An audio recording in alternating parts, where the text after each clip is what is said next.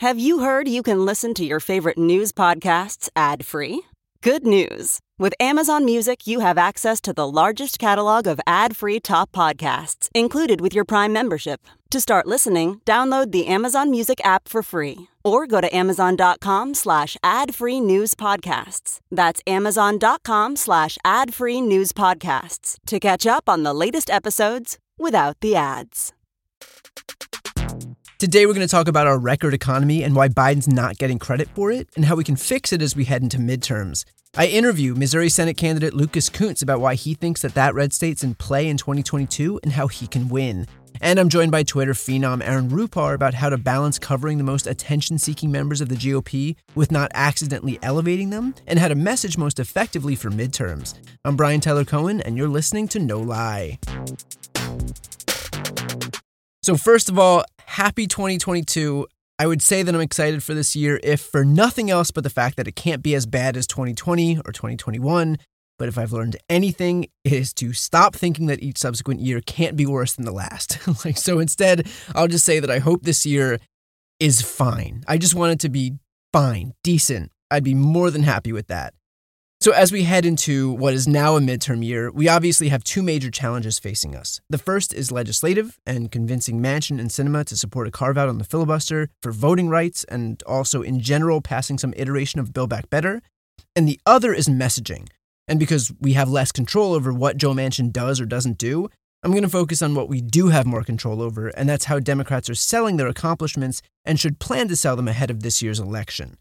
And those accomplishments should be easy to sell. Like, Democrats got a $1.9 trillion COVID relief package passed, 72% of Americans are vaccinated, a $1 trillion infrastructure bill, 40 Biden-nominated judges confirmed, the most since Reagan, a record-high stock market, 4.2% unemployment, jobless claims are at the lowest point since 1969, child poverty's been cut in half, over 6 million jobs created in less than a year, and GDP growth forecast to hit 7%. And yet, despite all of that, the fact remains that Biden's approval rating's in the low 40s, and he's largely failing to get credit for any of this. And look, there's obviously an inherent difference between this White House and the last administration, where Trump could tie his shoes in the morning and he would have 6 interviews lined up back-to-back, congratulating him on being a very smart boy who could tie his shoes. And so I think that the point, as far as this White House is concerned, is to purposefully draw that distinction, where we don't need to stroke our own egos all day long. We don't need to beat our chest and tell everyone how great we are, because we're just going to legislate and let that governing speak for us. And I get how, in theory, that sounds right, because it's everything that Trump's White House isn't. But in practice, it just doesn't work. It doesn't work because people just don't pay attention to the day-to-day intricacies of what's going on. They don't know the processes. And frankly, they don't know what the slogans actually mean.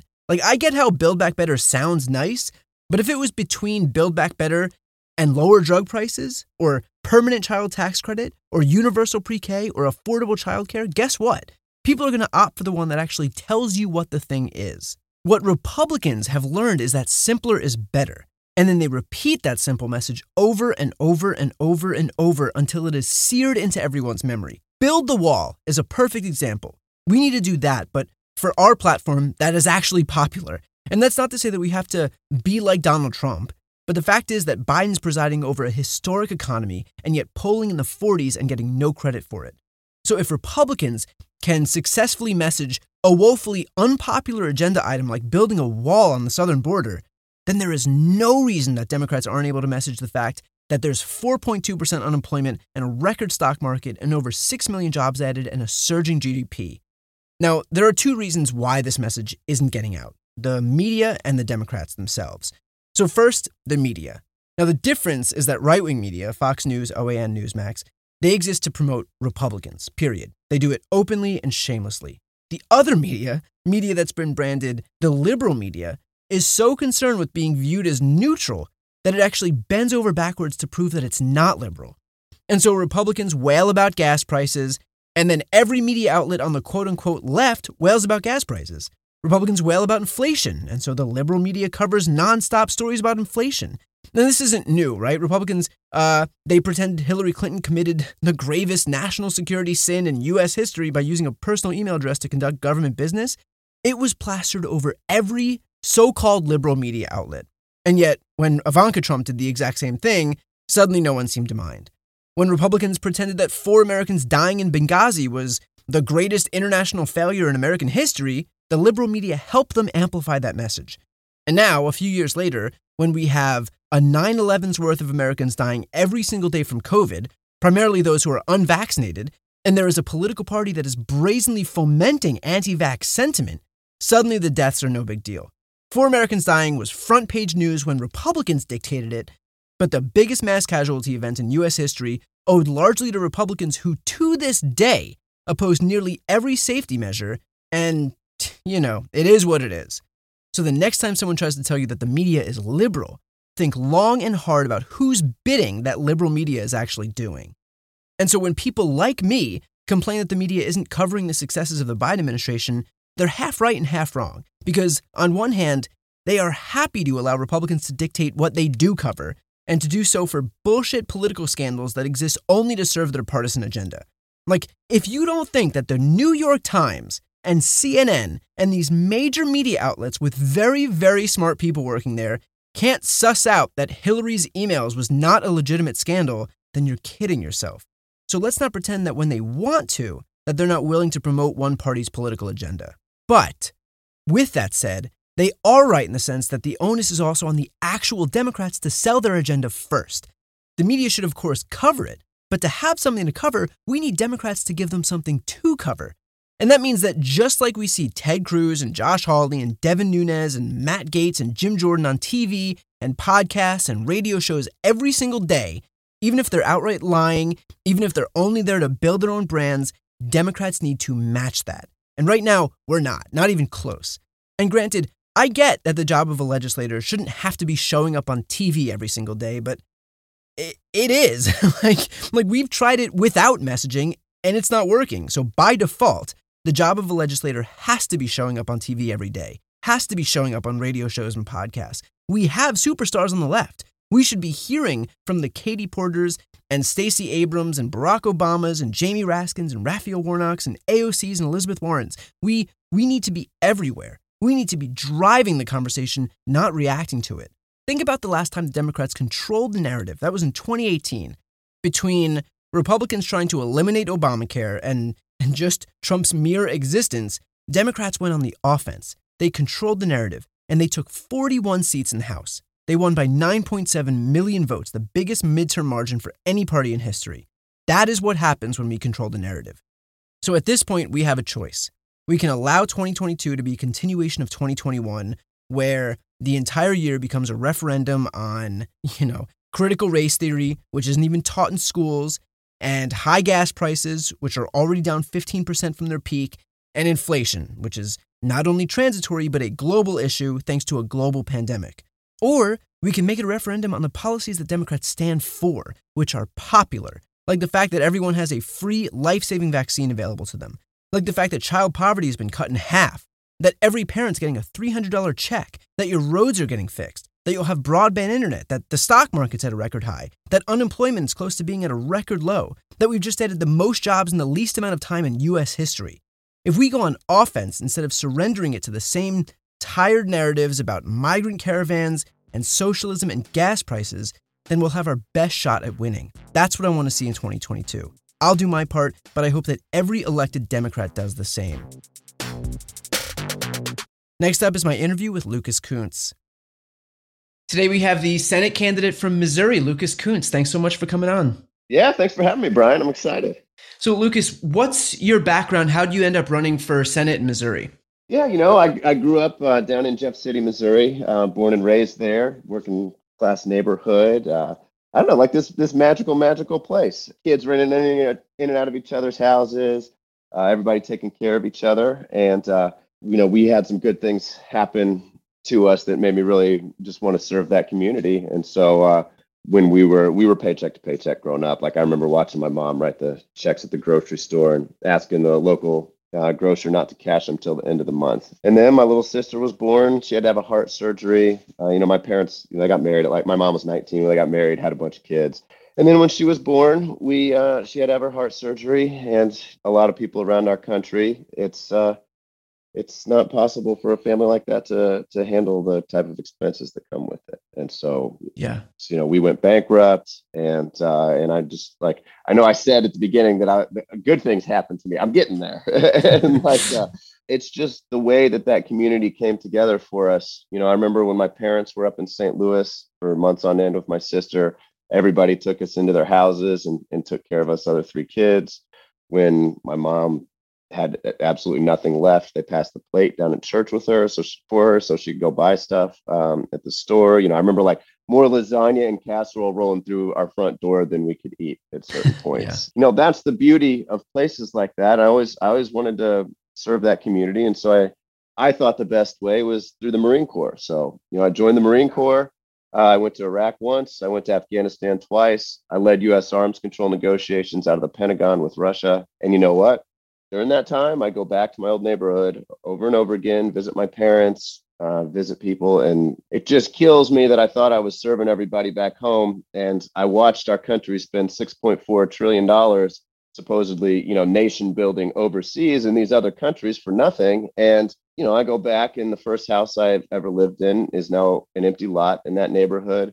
The one I joined the Marine Corps out of is just falling apart. The two houses next to it are abandoned. The corner store is boarded up. The grocery stores that let us float a check out are gone. And it's just, I don't know, it just really burns me up that we're willing to spend so much money overseas, and like we squabble over every nickel that we spend here at home. And communities like the one that I signed up to serve, are just getting absolutely neglected and abandoned. And so for me, it's what I'm running because I want to fundamentally change who has power, so that it's not these massive corporations that buy off our politicians to strip communities like the one I grew up in for parts. And so that's the theme of the campaign. It's what I'm running on, and it's really truly what I want to do, because I think it's got us in a really bad spot. Yeah. I mean, that's a really inspiring story. Well, if you look at a state like Missouri, this is a state that I think when you tell a lot of people today that Claire McCaskill won with like 55% of the vote in 2012 would shock them, because Missouri is, for all intents and purposes, a red state. And so in this era of extreme polarization, what have you seen in Missouri that gives you confidence that voters there are open to voting against a Republican? Look, everywhere I go, no matter who I'm talking to, a Democrat or a Republican, what everybody feels is that they just have no power. No matter who they vote for, they have no power. And I mean, Missouri is a state where people will vote for both tickets. Like it comes across as red, but this state's got a crazy independent streak, right? Like when Donald Trump won by 17 points and this seat was up in 2016, Jason Kander, the Democratic candidate, only lost by 2.8, right? Like that many people are willing to switch ballots. You mentioned Claire McCaskill. When she lost in 2018 by about 5 points, our Democratic statewide candidate for auditor won by the exact same amount. And, Missourians have really just been trying to take back power any way that they can. And I mean, you see that in ballot measures that we've passed. I mean, we increased the minimum wage $5 above the federal level. Like, does that sound like a state that doesn't want to look out for the people and change who has power? We've pushed back right to work legislation like 68 to 32, which is crazy. Expanded Medicaid over the state legislature, passed medical marijuana. Like the state has a very populist streak. I am a populist. We're running a top-bottom campaign, not a left-right campaign. It really is about changing who has power. And frankly, it's perfect for the candidates who are on the other side, because we got a slew of criminals and people who have been selling out and stripping our state for parts for the better half of a decade. And so, our message is perfect for them. They are all corrupt or, like I mentioned before, criminals, although I guess, the governor pardoned one of them, so he's not a criminal anymore, right. I suppose. Fun little workaround. A fun little workaround. But yeah, that's what we've got going on here. And so it's just, we're meeting people where they're at. We're hitting the biggest issue that we're facing right now, which is who has power and what it's been doing to our state. And frankly, Missouri's been gutted, and it's time that someone stood up for the state and the everyday people that we all grew up with. Well, having a campaign that is focused on populism and not tribalism, how is that being received so far? How is your campaign going so far? I mean, I'm telling you, like everywhere it's people are upset about power. And whether it's, if I'm at a farm in Palmyra, Missouri with a bunch of hog farmers, what they talk about is how they have no control over their crops anymore. They have to buy from one massive supplier who is now owned by Germany, by the way. Or they talk about how in just a generation, they saw 90% of Missouri hog farmers wiped out by a monopolist company called Smithfield. And then when Smithfield felt like they'd take all of this power and all these assets that they just basically stolen through monopolistic behavior from all these people, they decided they'd want to cash out on that and sell themselves to China. Well, Missouri had a law on the books that said there's no foreign ownership of agricultural land allowed in Missouri. And so Smithfield went to the state legislature, bought off Democrats and Republicans to change that very law and sell themselves to China. And so now all these hog farmers who see, their land and their profits and everything else taken, they see their towns destroyed because the supply chain's vertically integrated. And nothing's bought locally anymore. Now they see all that profit going to a foreign company, and it's just infuriating for them. Or, you go to urban St. Louis in a Black community where I met with a woman who runs a place called Southside Wellness Center. She's been running it for like 40 years. It's an old folks home there. And she talks to me about how, for so long, we would take the money that the state gave us for our Medicaid patients, and we would buy everything locally. We'd buy the food locally. We had a chef on deck. The chef would make local food, local cuisine that everybody liked. People were happy. And then a big company came in. They convinced the corrupt politicians and the people running the government that now everything needs to be bought from this monopolistic food provider. The food comes frozen out of like Florida. It's highly salted. People don't like it. The money leaves the community.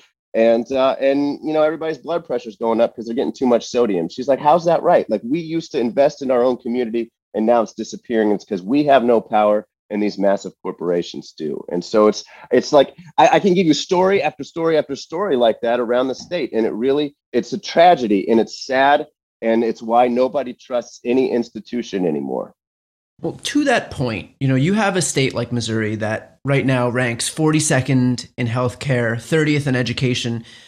Is there something that I'm missing as to why the people of your state aren't knocking down their representatives' doors, demanding, the specific elements of Build Back Better, for example, demanding universal pre-K and college grants and lower insulin prices and healthcare costs capped at $2,000 a year for seniors, and on and on? Yeah, I can tell you exactly what.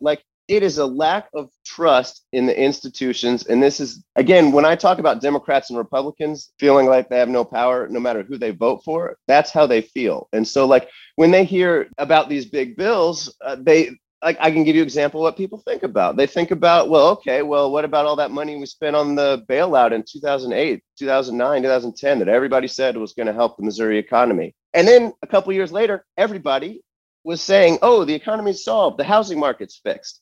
Well, look, my dad was trying to sell our old house in Jeff City during that time.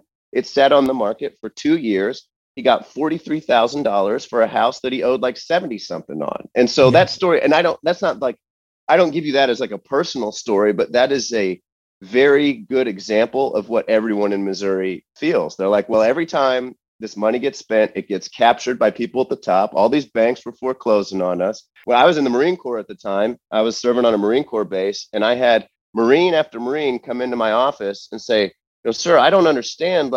We just bailed these companies out, these banks out to try to help the housing market. Why, when I'm deployed, are they illegally foreclosing on me in violation of the Service Member Civil Relief Act, which they were all doing? And, we got them for it. They eventually paid a fine as a cost of doing business, but all these people still lost their houses. And so it's another example is Afghanistan, right? People just don't trust anymore. For 20 years, politicians from both sides told folks in the Midwest and who believed them, send us your sons and daughters, spend this trillion, in Afghanistan, $2.3 trillion in Afghanistan, building it up. We're building something real and lasting here. Trust us. We're doing something good with your money. And what did we see happen?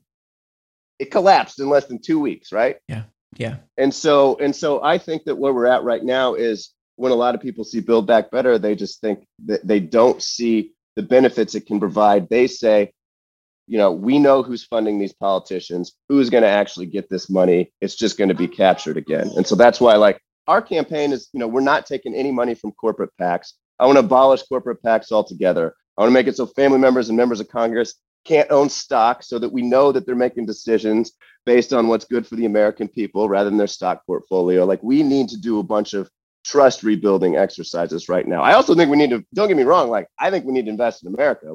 I saw us spend $6.4 trillion overseas, and to see them squabble over every single nickel, the same people that were willing to vote for that money over and over again, squabble over every nickel they're going to spend here at home. I think it's a tragedy. I think it's a catastrophe. And I think it's bad for America.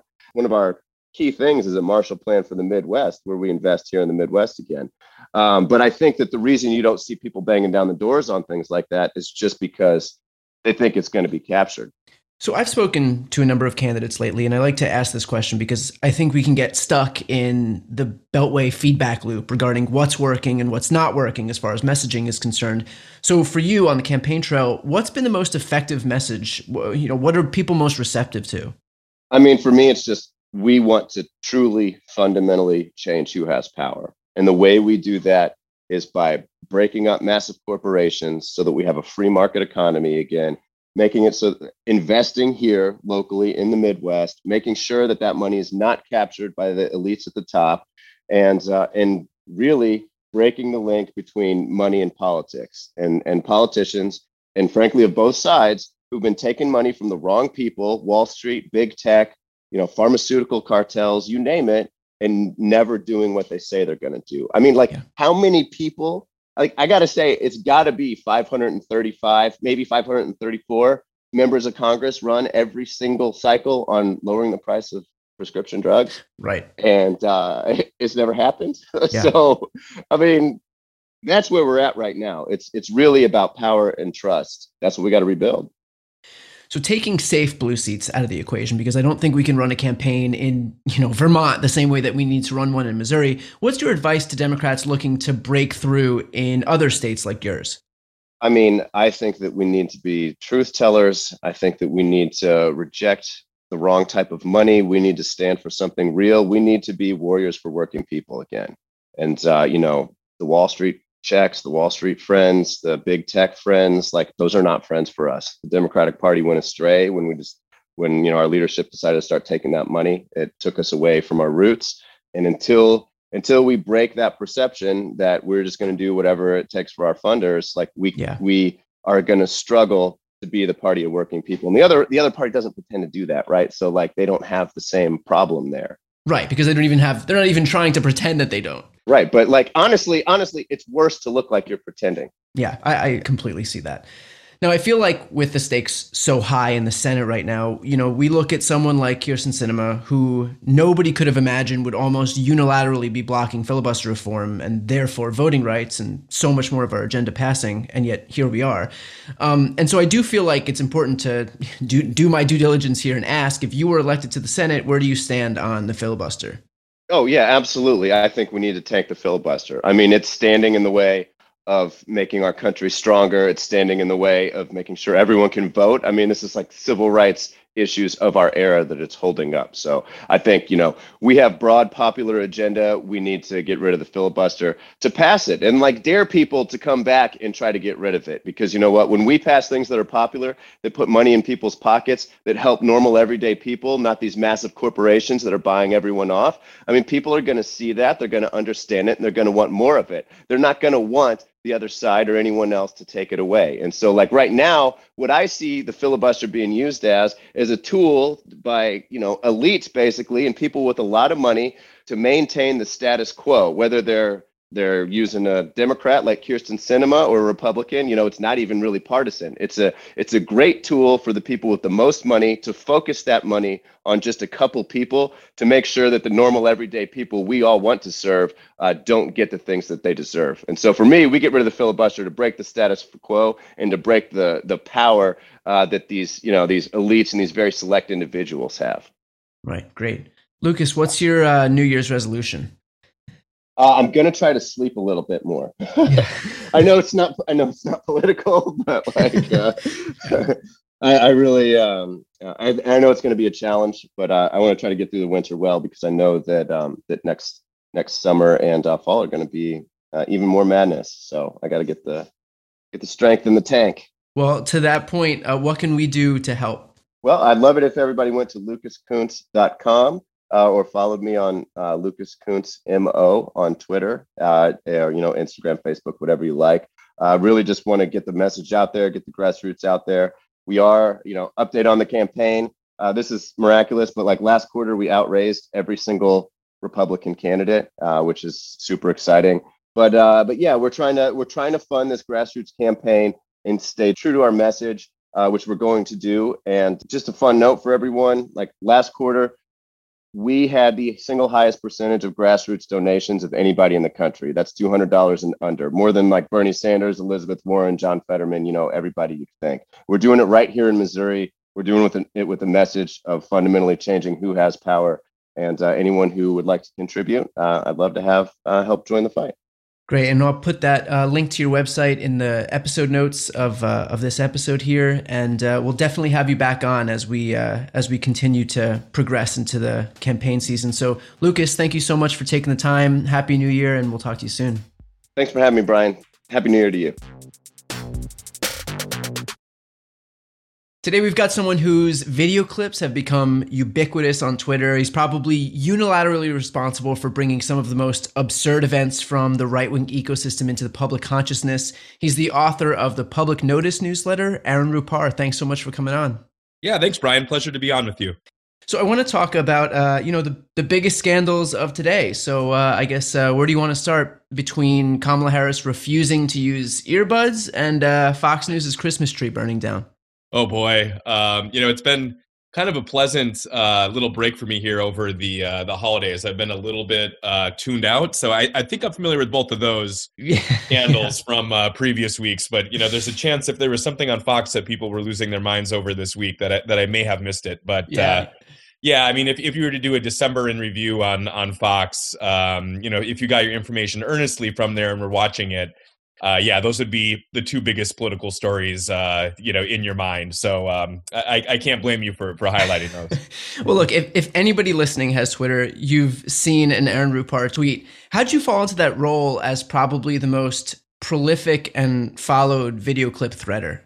Yeah, it was really kind of a total accident, honestly. I was working at Think Progress, RIP, which was the job that brought me out to DC. I got hired there in early 2016. So actually, I started right when Trump was kind of consolidating control of the Republican primary that year, when he was sort of consolidating his victory.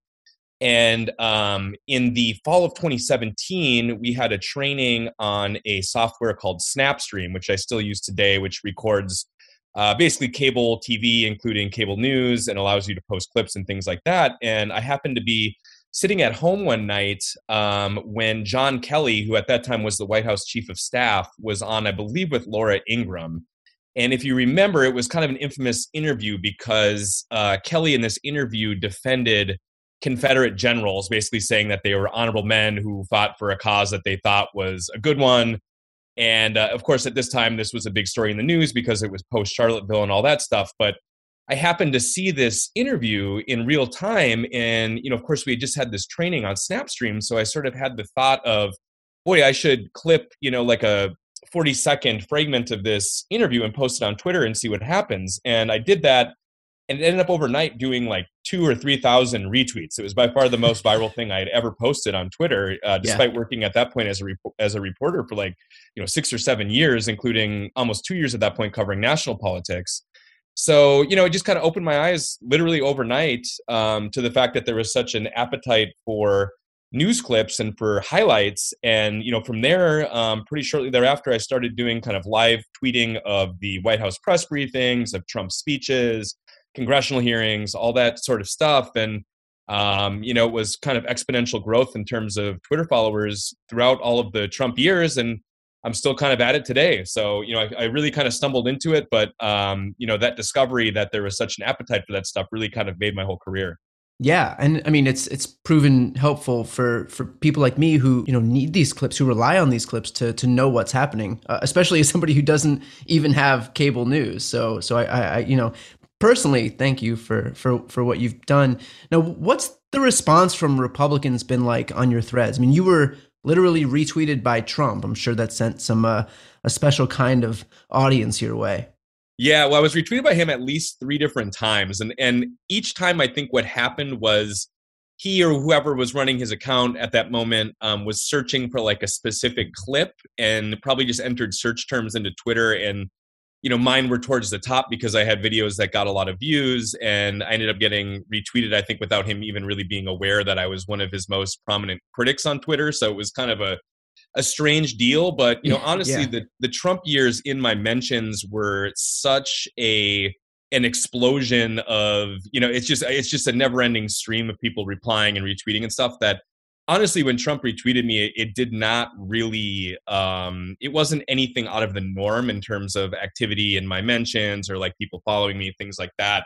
It was more just kind of a surreal thing to see my tweets appear on his timeline. But in general, I mean, the response from Republicans has kind of been what you would think. I don't think I have a ton of fans over on that side, but there are Yeah. Republicans who have good relationships with and who on occasion I'll DM with, or Trump critics who are conservative, that sort of thing. But certainly the type of accountability journalism that I do is more focused on Republicans. That's kind of been my beat, even going back to when I was working in Minnesota. I devoted a lot of energy to covering the Republican Party here, and I think since they've kind of pushed our democracy to the precipice here, and since we sort of have this sense now that every election is an existential threat because authoritarianism has become so embedded in the DNA of the modern Republican Party. I mean, I don't feel uncomfortable about that. That I tend to focus a little bit more on what Republicans are up to, rather than what Democrats are up to. But of course, doing this newsletter, public notice, I do cover Biden as well, and so.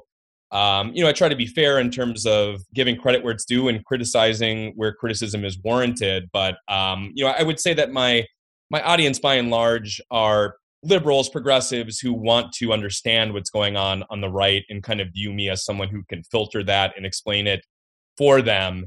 And so I'm sure I have some Republican readers out there, but, when I do hear from them, it's typically, people trying to drag me or criticize me in some way, shape, or form. Right. And just, digging into that whole Twitter phenomenon and working online, has that been discouraging? Has that had any impact on you at all? Like, I personally have gotten caught up in the right-wing media ecosystem from time to time. And no matter how thick your skin is, getting piled on by thousands of people does still have an impact.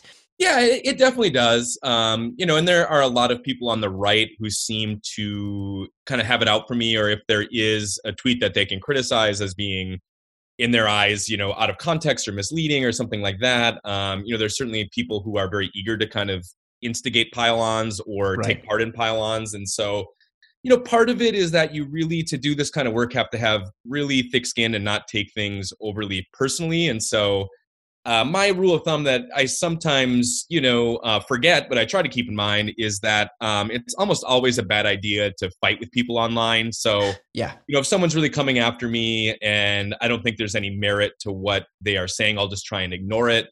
But sometimes you also have to be willing to take an L, from time to time if there's a take that doesn't age well, or if if there have been tweets like all of us have posted, where it's something that you end up regretting for one reason or another. And I think it's important to be kind of transparent about that when the situation warrants. But, by and large, these instances where there have been big pile-ons over something that I've posted are usually people who just have it out for me anyway. And so, I try to keep that in mind and just try to remain above the fray at this point. It was a little bit different when I was earlier in my career, and sometimes getting into a kerfuffle with someone on Twitter, especially when, it was coming from a position where my criticism was warranted, or, there is a reporter that I was criticizing who wrote something that I thought fell short in some way. I mean, sometimes you have to do that, and that's just part of being, of operating in this online space. But in general, I think it's good to turn the other cheek and, like I said, try and kind of remain above the, the gutter fighting that can sometimes take place on Twitter. Yeah. And there is a lot of merit, I think, to what you said about just taking the L and admitting when you're wrong in the events that it does happen. I think people do appreciate that a lot more than they would disparage you for having made, that statement in the first place. And, I've done it. Everybody's done it.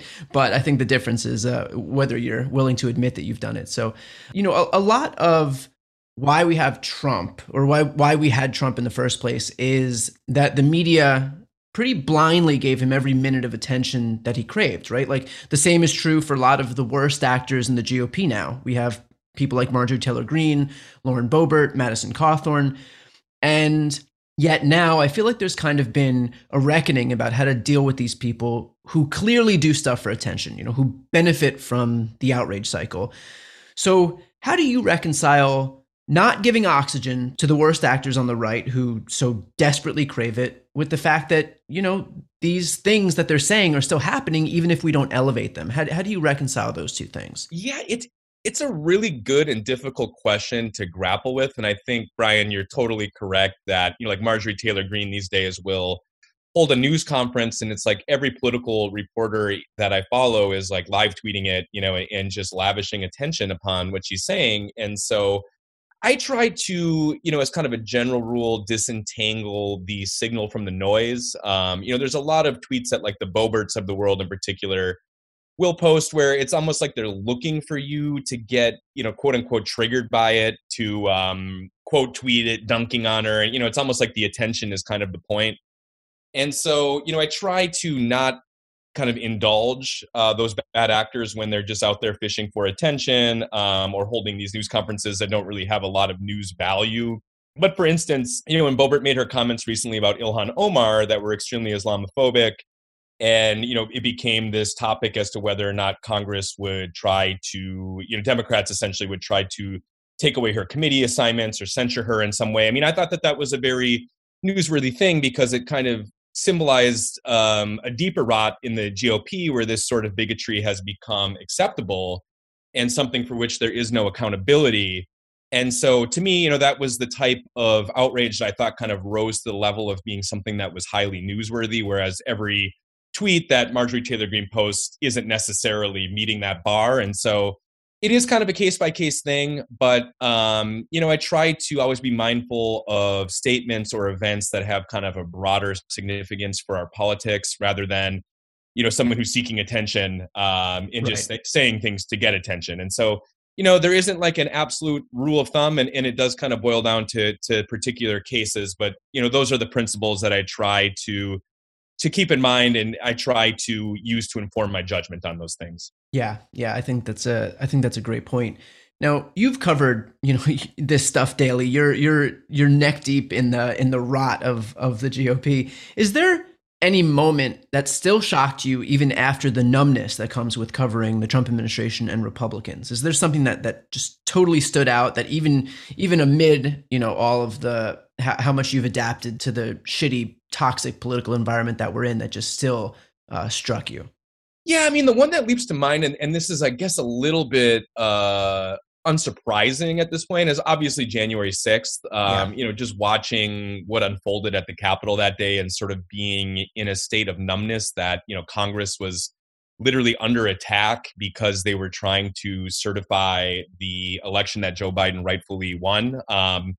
So that's the one, obviously, I think for most people that kind of stands out. In terms of Trump specifically, I mean, the other one, which is closely related to that I think has gotten a little bit forgotten, although, it still comes up from time to time, is just the rally earlier that day on January 6th, and watching Trump's speech, which was very incendiary, in which clearly he was encouraging his supporters to, if not attack the Capitol, to, aggressively kind of confront lawmakers there to try to bully them essentially into not certifying the election. And of course, you had Representative Mo Brooks talking about, it's time to start kicking asses, and Rudy Giuliani kind of saying similar things. And so that whole rally kind of had the vibe of like a scene from like a fascist nation, basically, in a way that, even though I had watched pretty much every speech that Trump had given going back to 2017, if not 2016,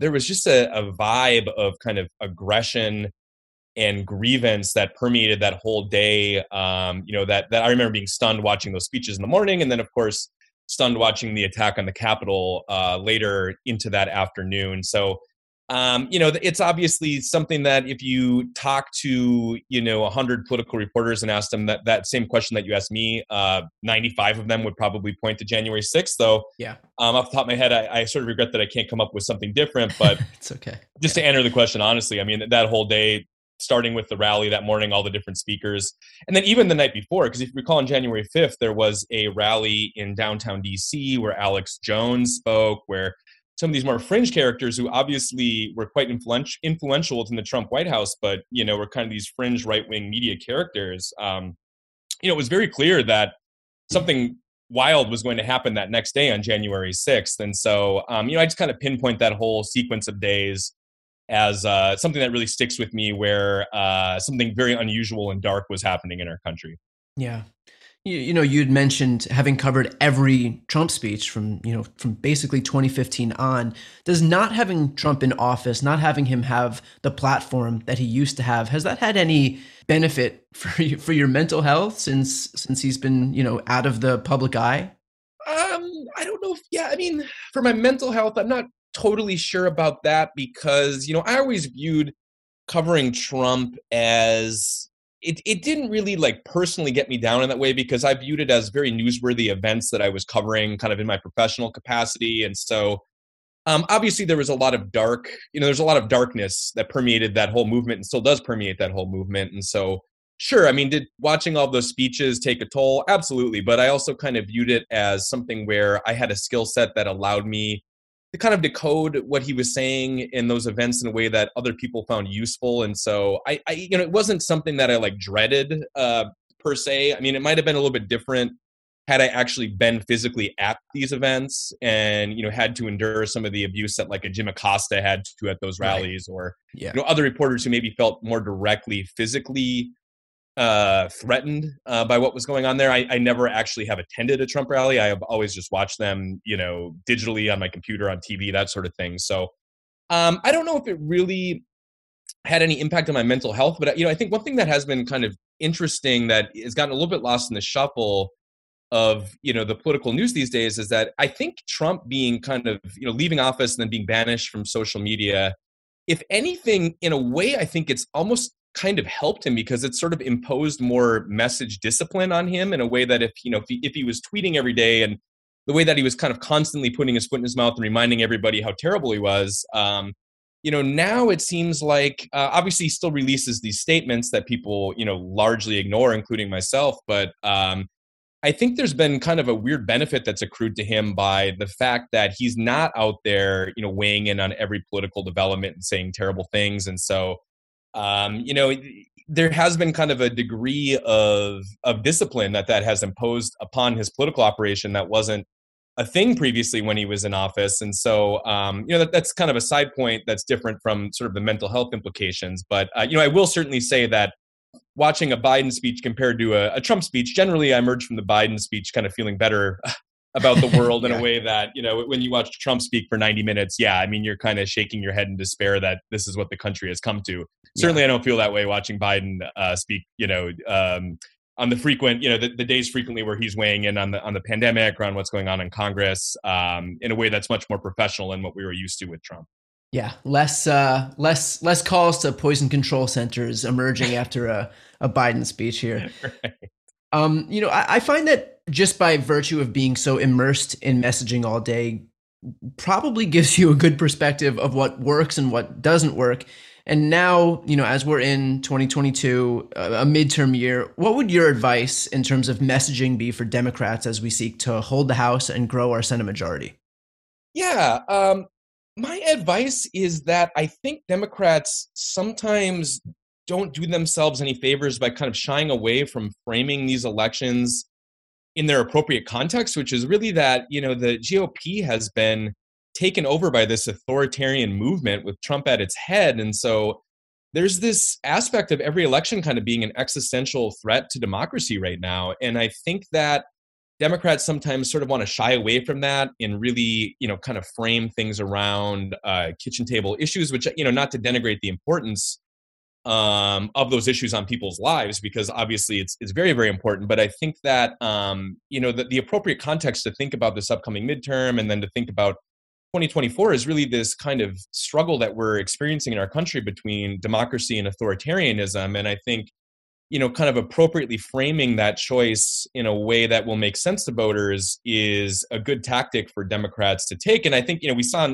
2018, obviously it was a different circumstance with Trump being in office, but, that election really became all about Trump in a way that was very beneficial for Democrats and led the big blue wave that year. And, again, every circumstance is a little bit different. I mean, we saw recently in Virginia where the Democratic candidate, McAuliffe, really tried to make that election about Trump in a way that was unsuccessful because, his opponent, was able to kind of parry the attacks, was able to successfully resist the effort to make the election all about Trump and was good at not talking about Trump. And so, every circumstance is going to be a little bit different. But to me, sometimes when I see Democrats kind of getting lost in the weeds of policy in a way that I think kind of goes over the head of a lot of voters, I wish they would invest more effort in really kind of framing the stakes of these elections and kind of the stakes of the broader conflict that we're experiencing in our politics these days in a way that I think is accurate and compelling. And so, that's kind of my, 30,000 foot view on it. Again, with the caveat that I think every situation is a little bit different. But in general, that's kind of my overarching messaging advice.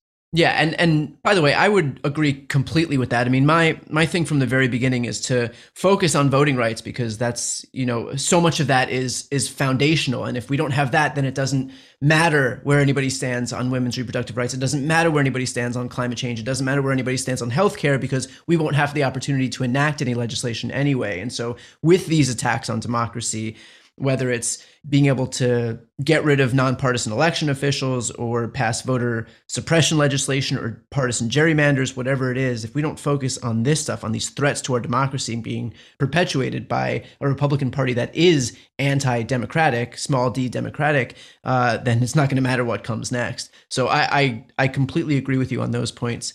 I want to end with this. What drove your decision to ultimately leave Vox where you were and start a newsletter?